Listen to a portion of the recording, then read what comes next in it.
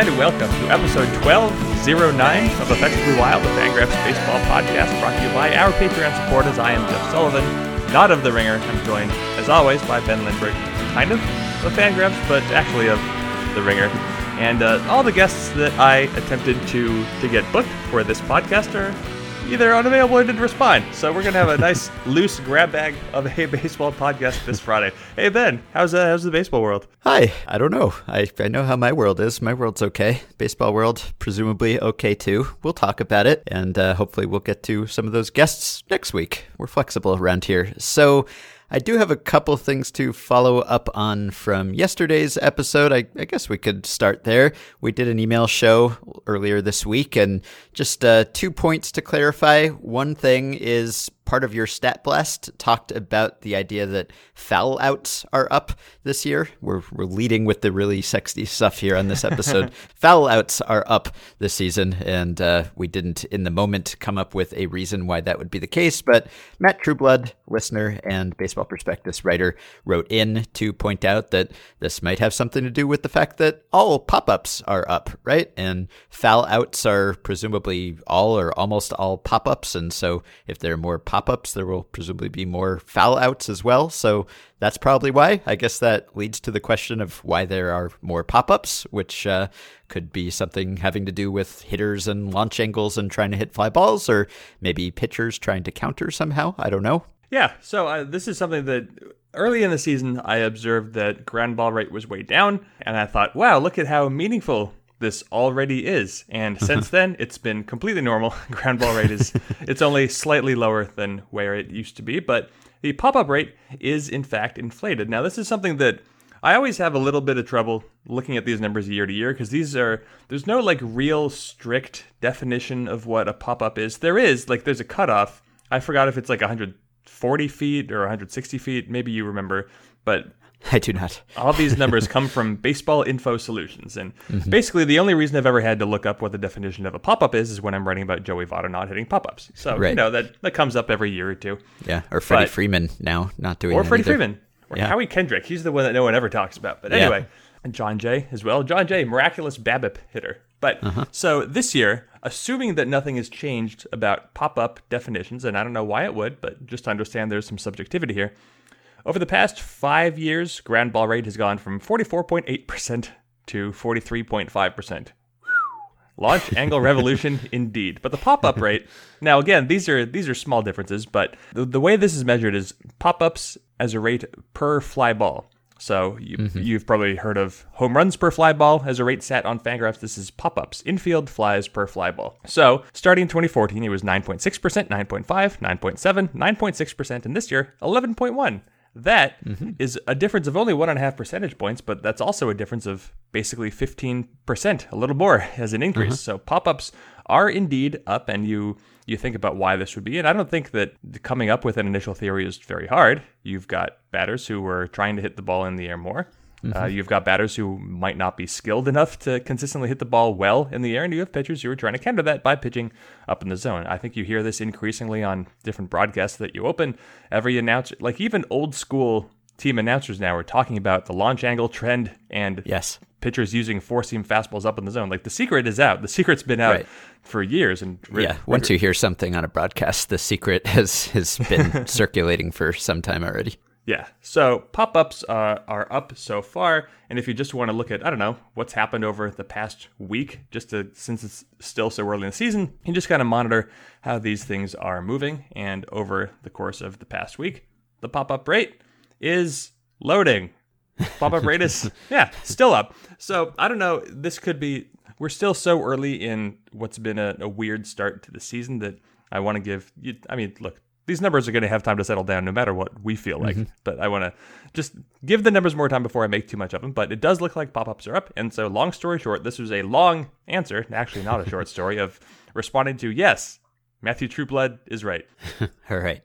Well, we're just front-loading all the exciting stuff in this episode. Pop-ups are up. Foul outs are up. Now we know.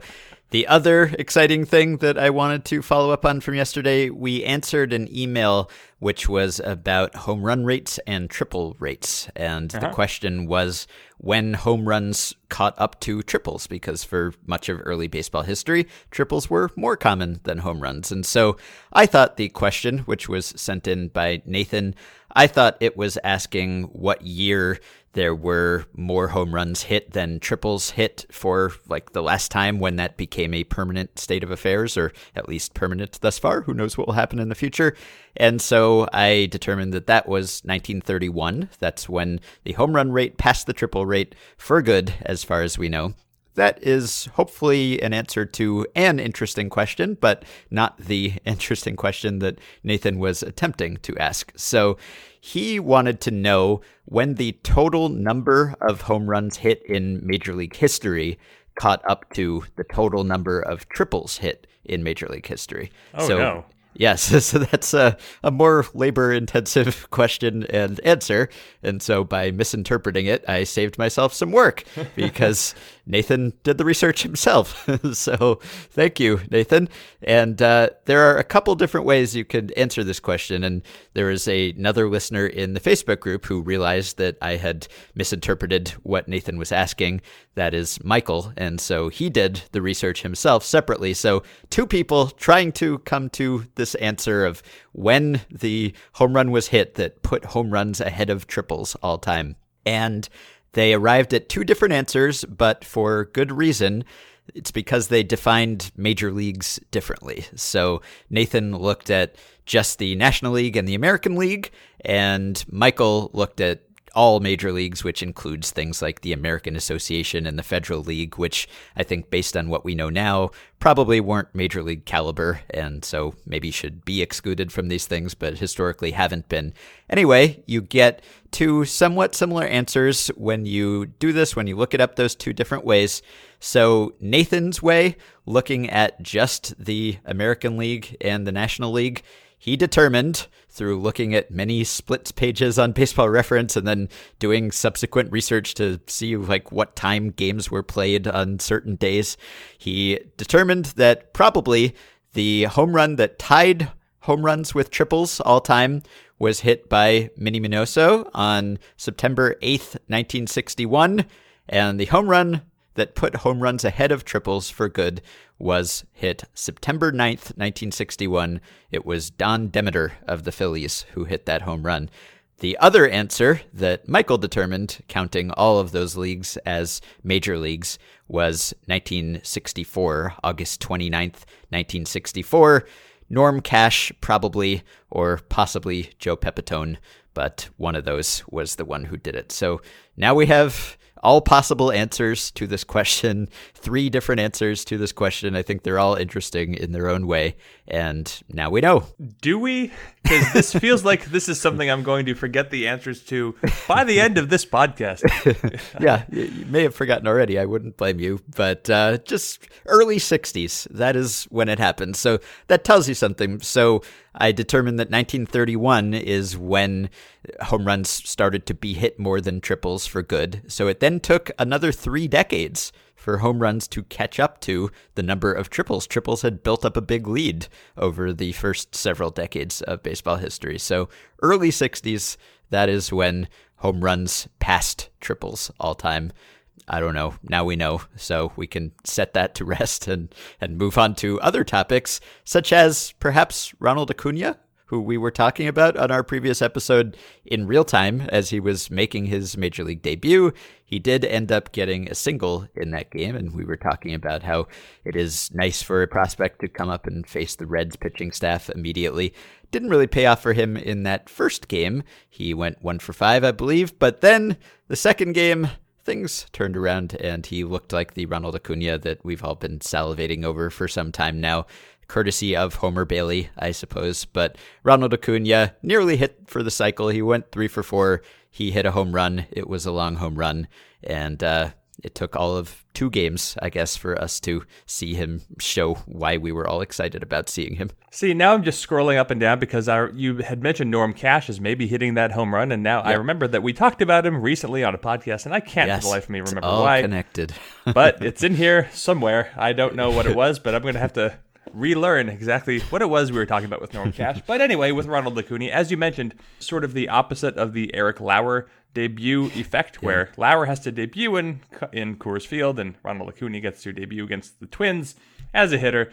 And Acuna, of course, he has not only hit home runs, but the home run he hit, it was good. Look, it was a good, clean, hard-hit home run against one of the worst cutters you are ever going to see in your life, thrown by Homer Bailey. I mean, I think whenever a batter hits a pitch that's hit for a home run, the broadcast, the margins are so small, maybe the broadcasters aren't paying that much attention, and they're going to say, well, he just made one mistake, he just grooved one. Now, Fernando Rodney blew a save against the Yankees. Now, part of that was Miguel Sano's fault, but this was Thursday. The Twins lost another game. We'll talk about them later, probably, because they lose a lot.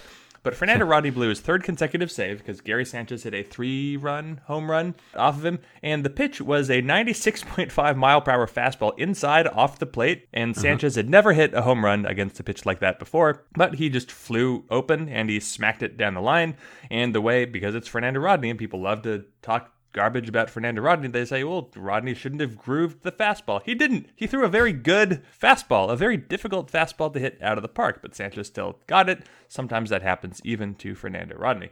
Homer Bailey does not have that to fall back on. Homer Bailey did not throw a quality cutter. It was, average cutter mile per hour, like just over the if you looked at all home runs plotted in the season, in the strike zone, and he tried to find one that's like, what's the most grooved pitch that was hit for a home run? Acuna got it. He didn't make a mistake. It's one of those home runs that I think it looks harder than it seems like it actually was, because, it looked like he hit the ball 115 miles per hour. I think it was like 104, something like that, but it doesn't matter. He got it out of the way. Whatever pressure is out of the way, and it's amazing how much more exciting the Braves lineup looks now with Ronald Acuna instead of Preston Tucker. Yeah, I mean, there are a lot of teams like that are exciting in some way. Maybe they're not necessarily good. I mean, the Braves have been pretty good. It's possible that they will continue to be decent. But even if it's like the White Sox, for instance, who are not good and have not been good and will not be good this year, but even they have like Yoan Moncada, who is exciting and good and interesting. And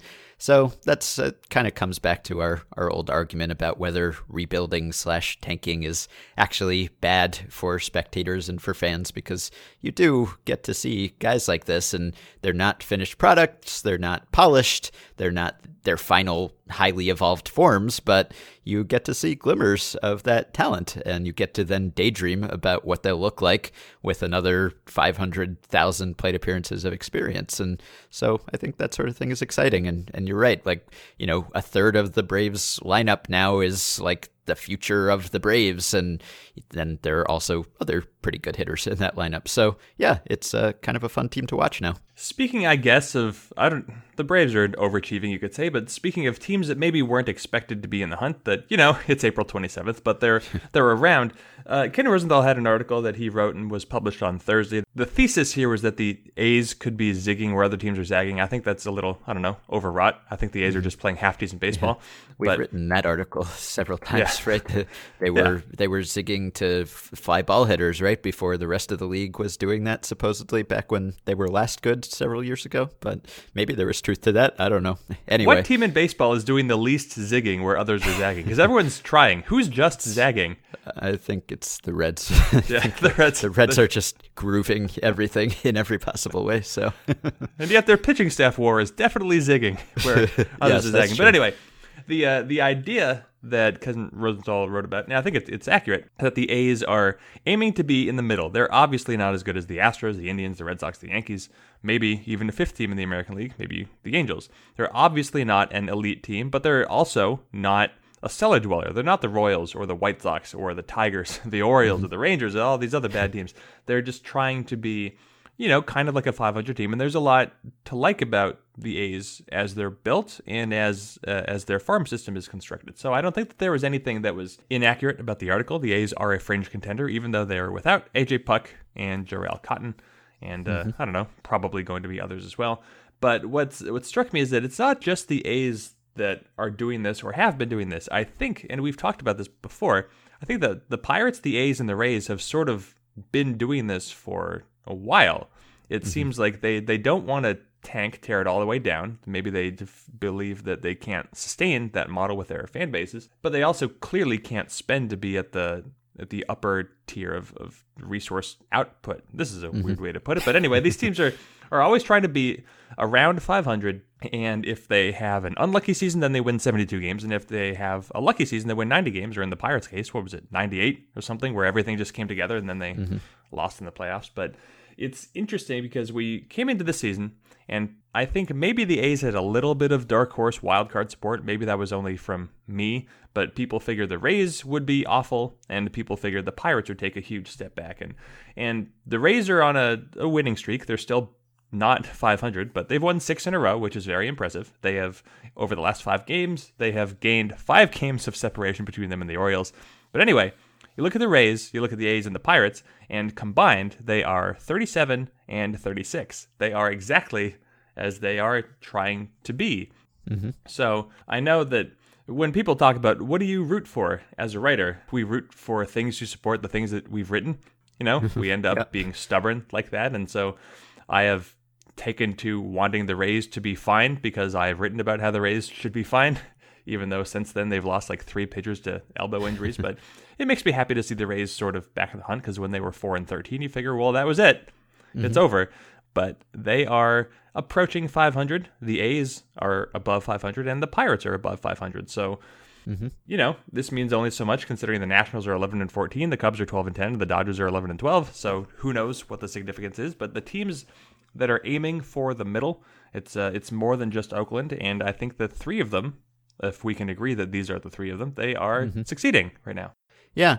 By the way, I think my colleague at The Ringer, Zach Cram, noted this the other day. The A's have the highest team weighted runs created plus since last All-Star break. They've been the best hitting team in baseball since July, mid-July last year. I mean, that's long enough now that it sort of means something. And of course, they played pretty well down the stretch last season, and they turned into a team. It's kind of like we were talking about with the Braves on the last episode, where they were built around pitching, and then suddenly now they have this really strong core of position players. That same sort of thing happened with the A's, where I think people were somewhat high on them. You were somewhat high on them last spring because it looked like they had lots of pitching, and maybe we were letting our Andrew Triggs fondness run wild. I don't know, but they ended up being a good hitting team and a team with a bunch of really promising position players. Like suddenly Matt Chapman comes up and Matt Olson comes up, and the team looks completely different, and you have this solid foundation now of position players. So it's odd how our perceptions and maybe even the reality of a team can just completely flip like that. Yeah, right now the A's are second in baseball in WRC Plus, behind only the Yankees, who are, the Yankees. They're great. Yeah. The A's probably aren't going to be as good as the Yankees, but yeah, they hit very, very well down the stretch last season, and they didn't lose anyone from that roster. That doesn't mean that it was always going to be able to carry over, but this is a team where you look at it, and the A's are interesting now. I know that their pitching staff might not be interesting, although they did trade for Wilmer Font, and I will not give up on Wilmer Font. I am delighted to see them get an opportunity. I understand he's given up 5 home runs to like 3 batters or something this season. It's something humiliating, but the A's, of course, are going to give him a chance, and he could probably, I don't know what he's going to do for them, probably long relief, but he could stand to start. But it is interesting that the A's have had a relatively strong, at least decent season so far, even though they just demoted their opening day starter to AAA. So yeah. Kendall Graveman is out. I don't know who their replacement is, but I think it's going to be Brett Anderson, which means we've got a Cahill-Anderson reunion taking place in Oakland this week. Yeah. So what is old is new again. What is new is old again. Whatever. I don't know what the expression is, but I don't know what's missing. Brandon McCarthy? Yeah, I guess so. Josh Outman? Was he an A? Whenever you have Brett Anderson as a replacement, you know that you better start lining up your Brett Anderson replacement. So we'll see who that turns out to be. So we're maybe entering the portion of the podcast where we will talk about things that we've written about but have not yet talked about, which one of those things I wanted to mention on an earlier episode and just plumb forgot.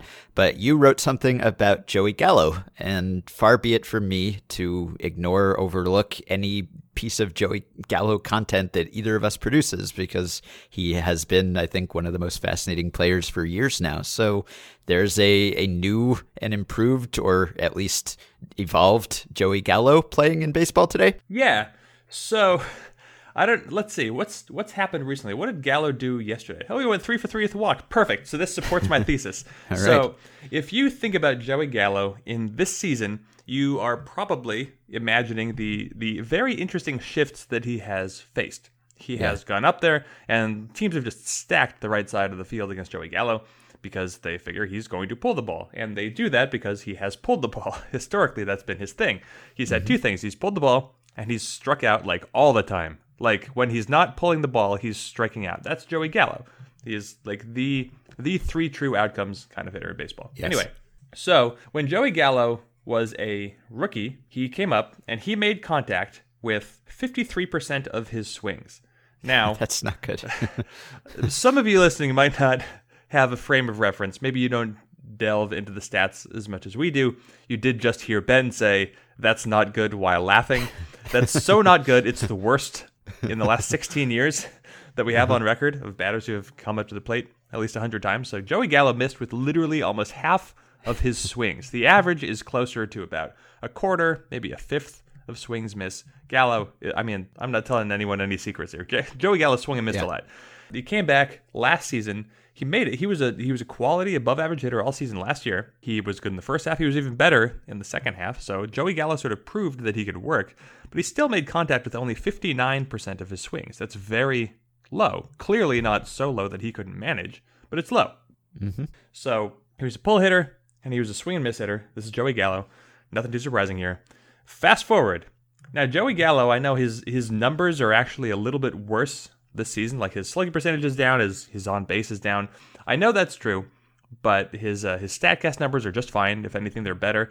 And most interestingly, I guess, Joey Gallo, he's dropped his pull rate. So batted balls, he hits to the pull third of the field. Batted balls toward right field. He's dropped it from 50% to 31%. So Joey Gallo clearly is hitting more balls the other way. But even more interesting than that, Joey Gallo is now making contact, or at least has been making contact over his first 107 plate appearances, with 70% of his swings. Yeah. So he's gone from 53 to 59 to 70. And 70 is still low. It's still below average, but there are a lot of hitters who make contact with about 70% of their swings. There are a lot of hitters who make contact with about 65% of the swings. Joey Gallo has moved into like Giancarlo Stanton territory before Giancarlo Stanton was in a slump or whatever. He's just in regular slugging area. Joey Gallo is putting the bat on the ball. And this is vaguely reminiscent, like George Springer was a similar kind of prospect. He was very extreme with his swings and misses. He's become like a league average contact hitter. Chris Bryant swung and missed a bunch when he was a rookie, and his contact rate is currently above the league average. So this isn't unprecedented, but we'd never seen someone like Gallo before. Gallo was like on the 20-80 scouting scale of missing the ball. He was an 80, if that makes any sense. No one had ever been like this except for like pitchers. But Joey Gallo is making contact, which is unbelievable. Yeah, and if you want to go back a little bit further, this is something I think that started in spring training, right? Because I remember when I was writing an article at the very end of spring training about how three true outcomes were just up in spring training overall, I was going to write something about how the league as a whole was looking more like Joey Gallo, and then I looked up what Joey Gallo was doing, and Joey Gallo was not really looking like Joey Gallo anymore. In fact, let's see, he had 55 at-bats in spring training, and he struck out 11 times, which is not a lot for Joey Gallo. So it started even earlier if you want to increase the sample size slightly. And I don't know, did you come across articles about, intending to do this? Was this, it seems like it must be a conscious thing because these are stats that don't fluctuate all that much in small samples. Yeah, I mean, all I could find, there were articles about how Joey Gallo wants to become a more complete hitter. So what does that mean? More contact and hitting to all fields. That's true, but I couldn't see anything that's like, here's the adjustment that he made or whatnot. And I mean, you watch him and he's big boy Joey Gallo. He's still trying to hit the crap out of the ball. And he still is hitting the crap out of the ball. He hits the ball still harder than almost anyone else in baseball. So I don't know, maybe this is just one of those things where he's going up there with a better approach, a better understanding of how he's being pitched, laying off certain pitches. But one way or the other, Joey Gallo is making contact, and this is I know people are like, wow, 2018, you're drunk. But like, this is out. I never thought that we would get here. I never thought it was possible. Yeah, that's right. I don't know whether Aaron Judge is in the same boat or bucket here, because he is striking out less, but he's not really making any more contact. He's making the same amount of contact. So I don't know whether that's just a mirage. He's striking out. Well, it's not down that much. He was a 31% strikeout rate last year. He's down to 26% this year. So I guess he's more or less the same sort of guy, but he is walking almost as much as he has struck out so far. And we talked about him recently. He's still amazing. But in this same genre of players making improvements, I wrote about two of them in an article that is up at The Ringer today, Friday. The Angels are playing the Yankees this weekend, so I took that opportunity to write about Didi Gregorius and Andrelton Simmons, who are a natural couple of players to pair together. I didn't even know really their backstory. I knew that they were from Curacao, and Gregorius was born in the Netherlands but moved to Curacao when he was young, only 6, and I didn't know even, although it has been written before, that these guys were double play partners when they were 6 and 7 years old, respectively. They were Little League teammates. They went to school together for a decade or so. So they have a pre-existing relationship here, but they are exciting and interesting to me because they have evolved as players in very similar ways. So obviously they're almost exactly the same age. They came up at almost exactly the same time. But the similarities go beyond that. They were almost identically rated as prospects, and really people said the same sort of things about them as prospects. I think Simmons was always like a defensive savant, and Gregorius was more of he'll be an above average shortstop type. So he's not quite the defensive wizard that Simmons is, but these were always guys who the reports on them, whether I went back and read old Baseball Americas and old Baseball Prospectuses, and it was always they'll field and the gloves are good and that'll get them to the majors, but they're basically bottom of the order hitters. You go back and read the old Baseball America blurbs and they all sort of say the same things, like, they can put the bat on the ball, but they have no power, they don't walk, they're too aggressive, they can't handle advanced pitching, on and on.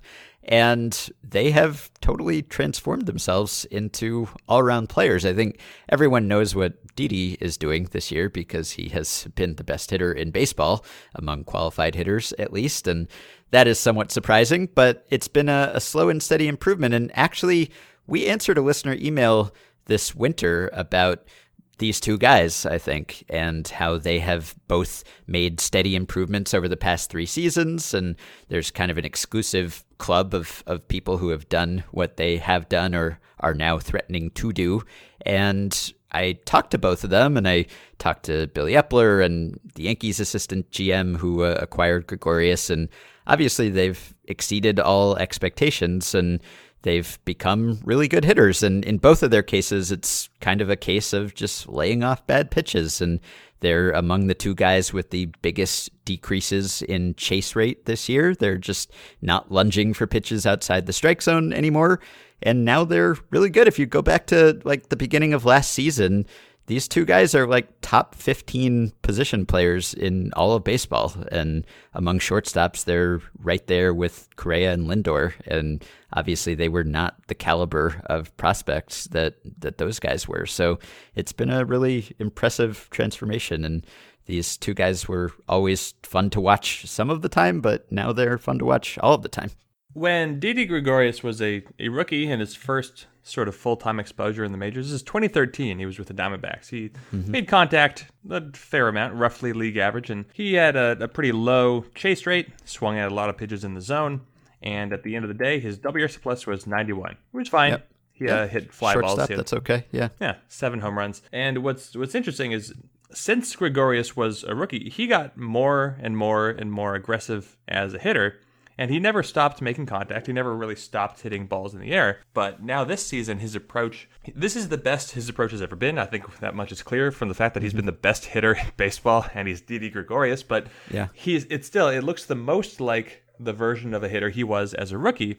But of course, one thing has changed since Didi Gregorius was a rookie, at least we think, And that's the baseball that's been played with. And so I don't know if there is a better example of a guy who's taken advantage of this era than Didi Gregorius, just in terms of having like 30 or 40 grade power that now is just enough. I mean, it's not, we've talked about it before, it's not just a function of Yankee Stadium. He hits home runs on the road. He just, he doesn't hit 450-foot mammoth highlight home runs. He just hits 375-foot good enough home runs. They all count, and he does it a lot. He's got 9 already this season. Didi Gregorius already has as many home runs as he had his first year with the Yankees when he played almost every single game. Yeah. And it's like Simmons, at least, it's easier for me to make sense of how Simmons is a good hitter now because Simmons could always hit the ball. And when he was a rookie, he had 17 home runs. He was powerful, but the Braves wanted to coach that power swing out of him. Yeah, he had sub 300 on base percentage that year and the following year. But yeah, and when I asked him about that, he said he thought that was just mostly a product of pitchers just not respecting his power, basically, and just throwing him lots of pitches in the strike zone, which is true. So that was probably part of it. But yeah, he's not powerless in the way that Gregorius seemed to be earlier in his career. Yeah, I think even when Simmons was younger, he would run into a ball every so often. You think, okay, this guy can swing. He clearly still hits the ball harder than Gregorius on average too. He doesn't hit fly balls the way that Gregorius does. Yeah, so it's delightful to see Simmons become an above average hitter because he is maybe the best defensive shortstop of his generation, and so he is. All of a sudden it's like, oh wait, we've been giving all this attention to like Francisco Lindor. Maybe Simmons is actually better because he's only 28 years old. But anyway, the fact that Didi Gregorius is a good hitter now, that one blows my mind. Yeah. No, it's very surprising. And yes, it probably is partly a product of the ball, but the ball doesn't seem to be carrying quite as well this year. Home runs are down across the league, and Didi's home runs are up. So it's not just the ball, I think. And you wrote about him last year, and I kind of did some stuff along the same lines about just how where he hits the ball has changed since he ended up at Yankee Stadium. And every home run he has ever hit in his career has been to right field. He pulls every home run. He is just, prototypical pull power guy. And so he is in a good park for that. And I think he's hit 38 homers at Yankee Stadium as a Yankee and 25 on the road over the same span. So it's not like a massive, massive split, but there's something there. And as you noted last year, he has pulled more and more of the balls that he hits in the air. He just, doesn't really hit grounders when he pulls balls as much. So he's kind of, I don't know whether it's conscious or unconscious, because when I asked him about it, he sort of just said, like, he's the same guy and he always hit fly balls, and now he's just bigger and older and stronger, and so they're going out. So I don't know whether that's what he believes or just that's what he wanted to tell me. But he has changed the way that he hits the ball. He hits it in the air more often and particularly pulls it in the air more often. And I think the title of your post last year was he's in the right place at the right time.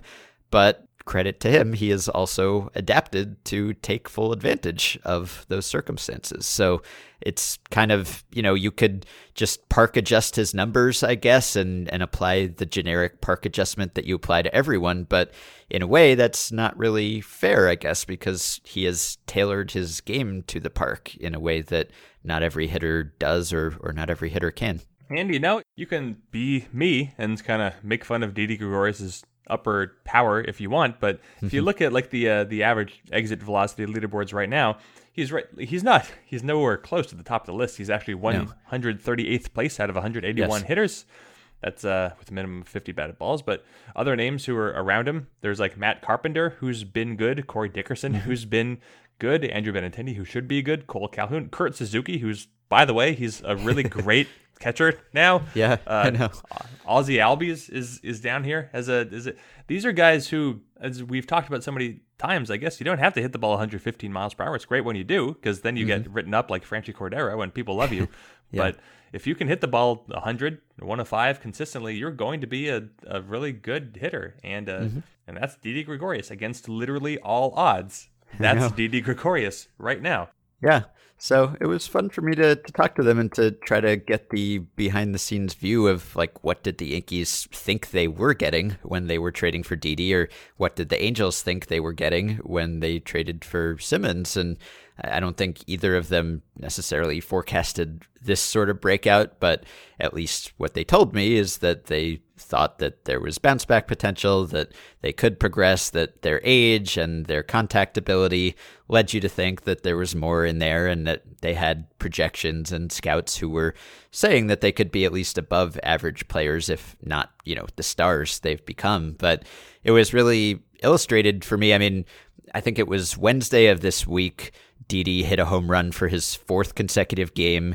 He also had 2 singles and 2 walks, I believe. One of them was a single against the shift, a bunt, which we love. And then I think he also recorded the last out of the game, or had the assist on the last out of the game, on a beautiful barehanded charging throw, which it was bang bang, and there was a replay review. So he kind of did it all. And there was a similar game last week, I think it was last Thursday, where Simmons had that double play that he started that made the rounds. It was, your classic, just physics defying, unbelievable Simmons play where he dove up the middle, cut off a ball that looked almost certainly like a single, and somehow started a double play with it and flipped with his glove. He didn't even touch the ball. He flipped it with his glove to Kinsler, and it was just a perfect feed somehow. So that play made the rounds, but that same day, he got on base 4 times and he walked 3 times. And that's not really something you necessarily associate with him. But if anything, that may have been more valuable than the defensive play. But, he does it all now. He was always one of the more watchable players in baseball just because of the defensive highlights. But now he is doing it all. And there are only 5 players who have improved the way that they are on track to improve here. So if they don't completely tank for the rest of the season, they will have 4 consecutive seasons of at least 250 plate appearances and an improvement in each season of at least 9 points of WRC plus. 9 is a weird number, but 9 is just the minimum amount that either of them has improved in any season in that span. And it's really rare for hitters to do that. So I went back, I looked at the whole modern era of baseball going back to 1901. There are only 5 hitters who meet those parameters, who have improved by that amount in 4 consecutive seasons of at least 250 plate appearances. And 3 of them are in the Hall of Fame. It's Eddie Yost, who is not in the Hall of Fame, Enos Slaughter, who is, Mickey Mantle, who is, Craig Biggio, who is, and Maglio Ordonez, who is not. But those are all good players, good hitters, and some Hall of Famers. And it's just hard to sustain that sort of improvement. And it's interesting because it kind of goes along the lines of what we've been talking about a lot lately with players improving themselves or being receptive to front office input.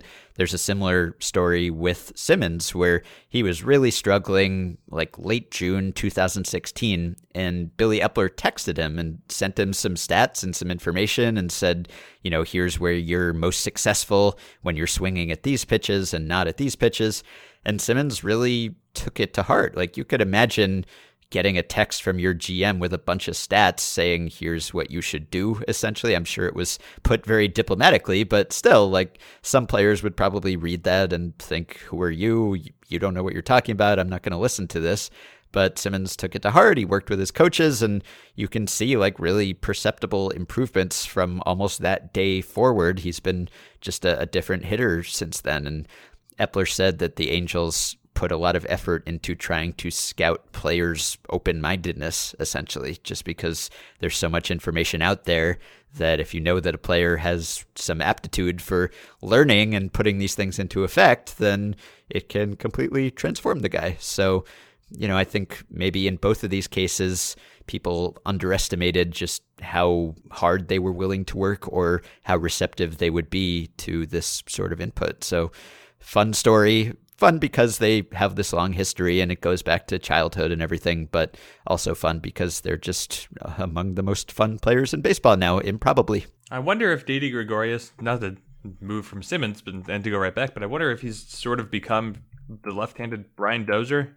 in terms of sort of what, because you look at Dozier and practically every single home run he's ever hit has been to left field. He's been the same kind of guy, pull everything in the air, and it's one of those things that feels like it should be exploitable in some way, because he just doesn't hit for power the other way. And much like Gregorius, Dozier doesn't have really, really great max power. He's kind of a barely enough kind of guy. But this is also someone who has hit 155 career home runs. He's topped out at 42 before the ball was really taken off. Has gotten better almost every single season. So, yeah, I wonder if there could be something there. And when you were talking to Didi Gregorius, of course, the most interesting thing about him is that he's literally doubled last year's WRC+. But the other thing is that he is swinging a lot less often. As you mentioned, it's just about not chasing the wrong pitches. But did he say anything in terms of how he arrived at this decision, how he's been able to execute it? Pardon me, I have not read your article yet. We are podcasting. Yeah, he said it's something that the coaches have been stressing to him. I don't know exactly why he totally embraced it this year, but it is a conscious thing. He wasn't like, what are you talking about? He did say he is trying not to swing at those pitches, and maybe it is in some cases just as simple as saying, I'm not going to do that anymore. I think we've always kind of thought, can plate discipline be taught? And maybe it's just innate and inherent. And I know Billy Beane said something along those lines in Moneyball, but there are examples of guys who you kind of point out to them that something they're doing is counterproductive, and they can seem to just turn into different players almost overnight. So it is something the Yankees have been stressing to him, and for whatever reason, he has also taken it to heart this year. I am looking over Didi Gregorius' history in terms of his best months when he's batted at least 50 times. So over his entire career, going back to 2013, Didi Gregorius right now, in March and April of 2018, he's got a WRC plus of 219. That is that is Bonzian. Didi Gregorius, Bonzian. Second best month that I can find, 143.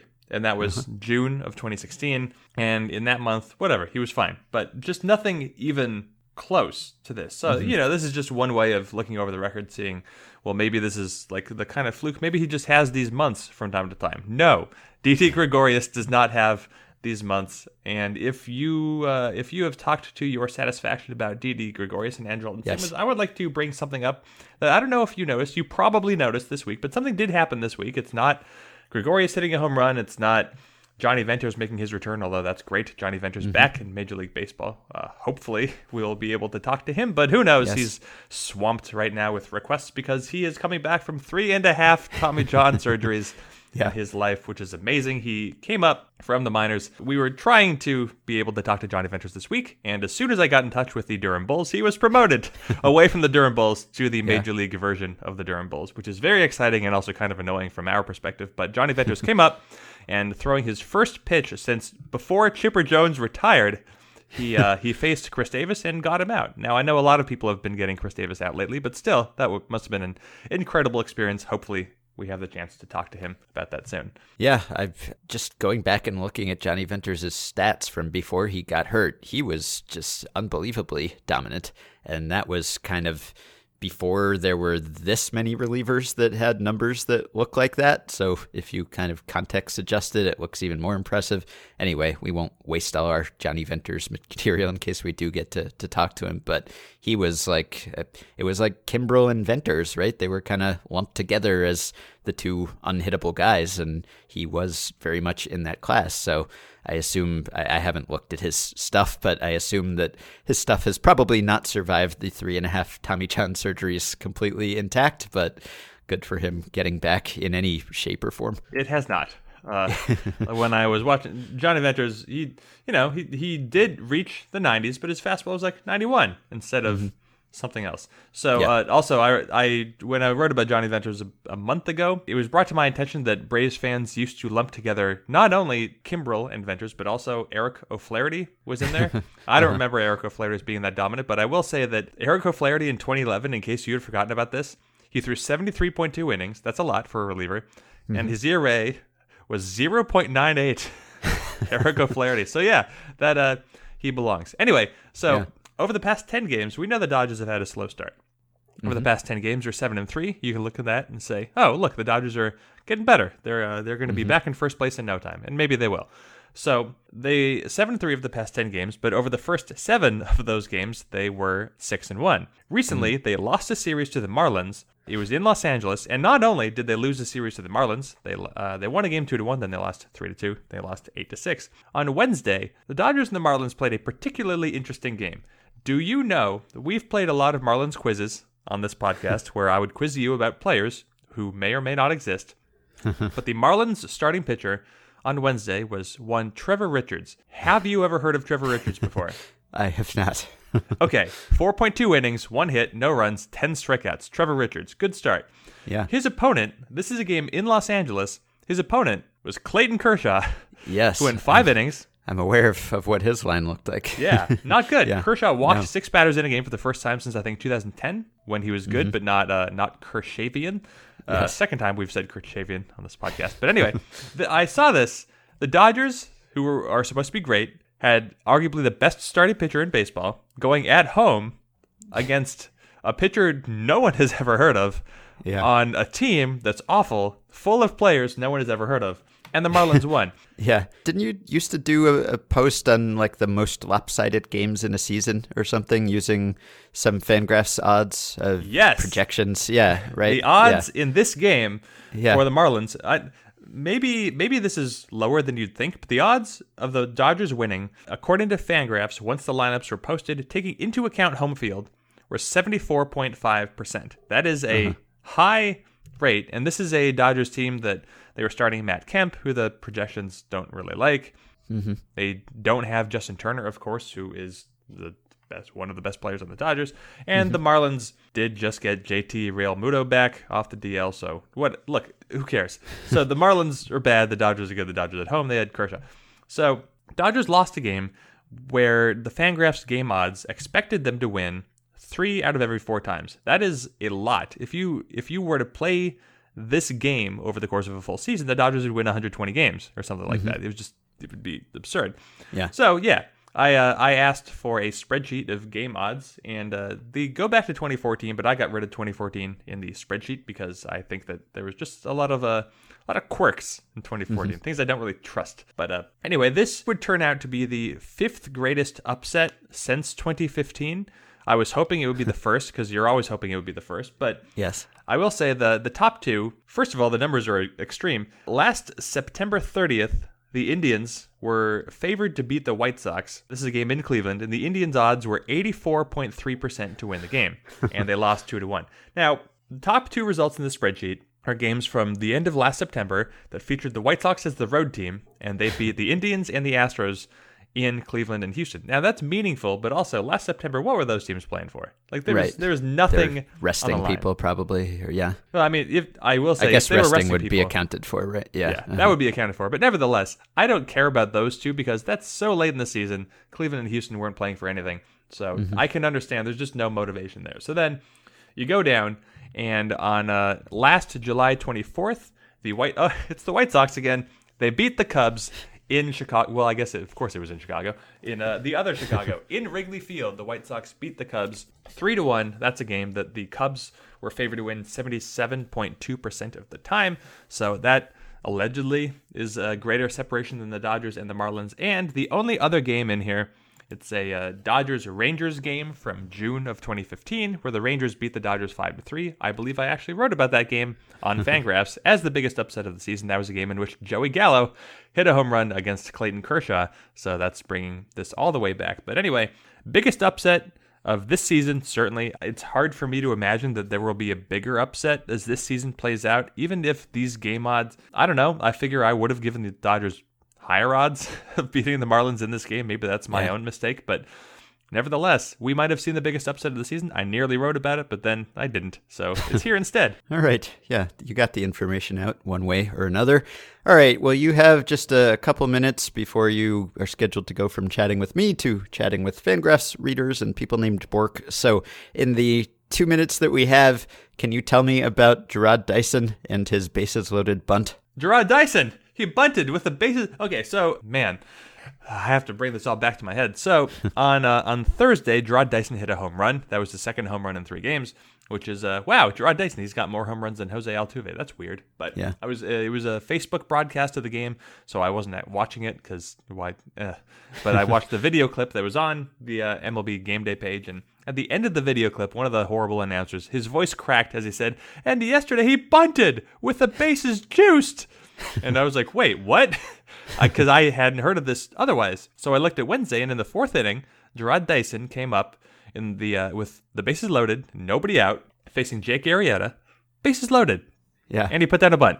Jarrod Dyson put down a bunt. Arrieta got to the ball and flipped the ball home for the force play before the run could score, so it didn't work. And then straight up sacrifice, or not like a squeeze or bunting for a hit really at all? It was not a suicide squeeze because A.J. Pollock was on third and he did not sprint immediately. It looked like Dyson was just trying to catch the defense by surprise. Maybe he would be out, but it looked like he was bunting for a hit. This is the second time, actually, Jarrod Dyson has done this in his career. First time was a similar-looking bunt, and it succeeded. He got a single. This time, not successful. Arrieta threw Pollock out at home. The reason everyone has heard of the squeeze play, whether it's the safety squeeze or the suicide squeeze, but the reason you don't see the squeeze with the bases loaded is because there's a force. There's a force at every base, and with a regular squeeze, then you have to apply a tag as well. Tag increases the degree of difficulty, makes it more likely the runner can be safe. So I was very curious about bases loaded bunts, so I went back to 1998 using the Baseball Reference Play Index. I like to look at the 30-team era, and since then I could find in the regular season, I could find 114 bases-loaded bunts. However, 52 of those were by pitchers, and I don't care, because pitchers are terrible. So there were 62 position player bunts with the bases loaded in the regular season over the past 20 years and change. Adam Everett is the leader. He's got 3 of them. He was bad. Jarrod Dyson is one of 5 other players who have 2 bases-loaded bunts, and on balance, the 62 position player bunts have led directly to 45 runs scoring, which seems pretty good. And they had a net positive win probability added. And, of course, on average, they are all bad hitters who were trying to do this, which makes sense. Like, Nori Aoki tried it once, Jason Worth tried it once, Ichiro tried it once. It's not like it's only the domain of bad hitters trying this, but mostly bad hitters. And I was just curious to see how often this happens. And the answer is it does not happen very much, and it turns out maybe you shouldn't bunt against one of the best defensive pitchers in baseball, but Arrieta still, when Arrieta had to flip the ball to home, he was midair. He had to dive and shovel the ball in a very uncomfortable position, so it very nearly worked. Bases loaded bunt. Love it. Yeah, me too. All right, well, we will end there, and lots of exciting stuff to watch this weekend, including the Diamondbacks going for their 9th consecutive series win to start the season. Sort of a fun fact that they're the first team to have 8 since the 2001 Mariners, who I'm sure you were watching achieve that, and I guess it's one of those to start the season facts where, ultimately it doesn't really matter whether you're just starting the season or doing that at any other point in the season, but it's probably pretty impressive either way. I don't know. The Mariners ended up winning 9 series in a row, so the Diamondbacks can tie. And we'll have to talk about what it was like to watch the 2001 Mariners at some point in the future, because that must have been fun. It probably would have been fun for people who could watch them regularly. Right. Yeah. Were you in San Diego at the time? Or I was in San Diego. Oh, well then. My greatest exposure to that team was watching them play the Yankees in the playoffs. Yeah, that didn't last that long. All right. Well, we will end there. One more quick note, by the way. Jeff mentioned earlier in the episode that we might talk about the Twins and how terrible they have been against the Yankees. We didn't actually get to that, but I will share some stats. These were emailed into us by listener Matt. I have not verified them, but it looks like he put a lot of care into amassing them, and they certainly sound right and sound like a lot of Twins fun facts or unfun facts, depending on your perspective, about the Twins' performance against the Yankees going back to 2002. So since the start of 2002, the Twins have played the Yankees 113 times in the regular season. This is Matt's email now. They are 31-82 over that span.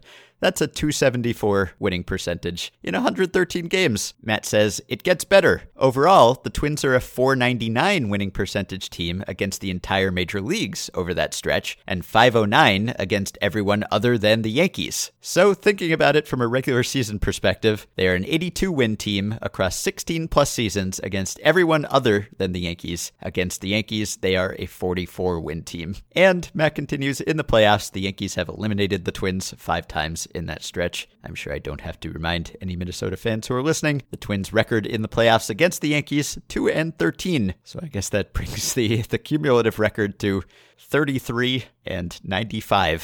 Oof. And here's one more note from Matt. What makes what I already sent you even more remarkable is that the Twins are 17-49. That's a .258 winning percentage against the Yankees in seasons when they were an above 500 team. In other words, when the Twins were actually good, they did even worse against the Yankees. This is something that people have been monitoring for some time. There was a Fangraphs post on this in 2011. That's how long this has been a thing. It's kind of incredible. I don't know what it means. I don't think it means much of anything. I'm sure we could calculate the odds of this happening, and they're probably pretty remote, but obviously the players and the manager and the front office that are there today have next to nothing to do with the team that was there in 2002. So I think it's unlikely that there's some sort of meaningful mental block here, but whatever the reason, it has been among the more fascinating flukes in the last 15 years or so of baseball history. You can support the podcast on Patreon by going to patreon.com/effectivelywild. Join the listeners who are helping fund this thing. 5 of those listeners who have recently signed up include Lucas Perea, Andrew Diaz, Michael Hunter, Jake Wilkinson, and Matt Bauji. Thanks to all of you. You can join our Facebook group at facebook.com/groups/effectivelywild, and you can rate and review and subscribe to Effectively Wild on iTunes. Thank you, as always, to Dylan Higgins for his editing assistance, and please keep your questions and comments and compliments and complaints for me and Jeff coming via email at podcast@fangraphs.com or via the Patreon messaging system. I will put in my periodic plug here for the Effectively Wild wiki. There's a lot of progress being made, but it is falling heavily on a few shoulders. So if anyone wants to claim just an episode or two here or there, it would be a big help. Again, people are going back and just summarizing each old episode. We're going to have a database of all the listener emails that were asked, all the topics that were discussed, so it will be easier to find and reference old episodes. There's a link on the show page at Fangraphs in every episode directly to the Effectively Wild wiki, and you can just claim an episode that does not have a synopsis yet. There's a sign-up sheet in the Facebook group file section as well. Your help is appreciated, and it's fun to just go back and click through those pages, browse these old episodes that I barely remember even participating in, and see how wrong we were about many things. So have a wonderful weekend. We will talk to you, as always, early next week.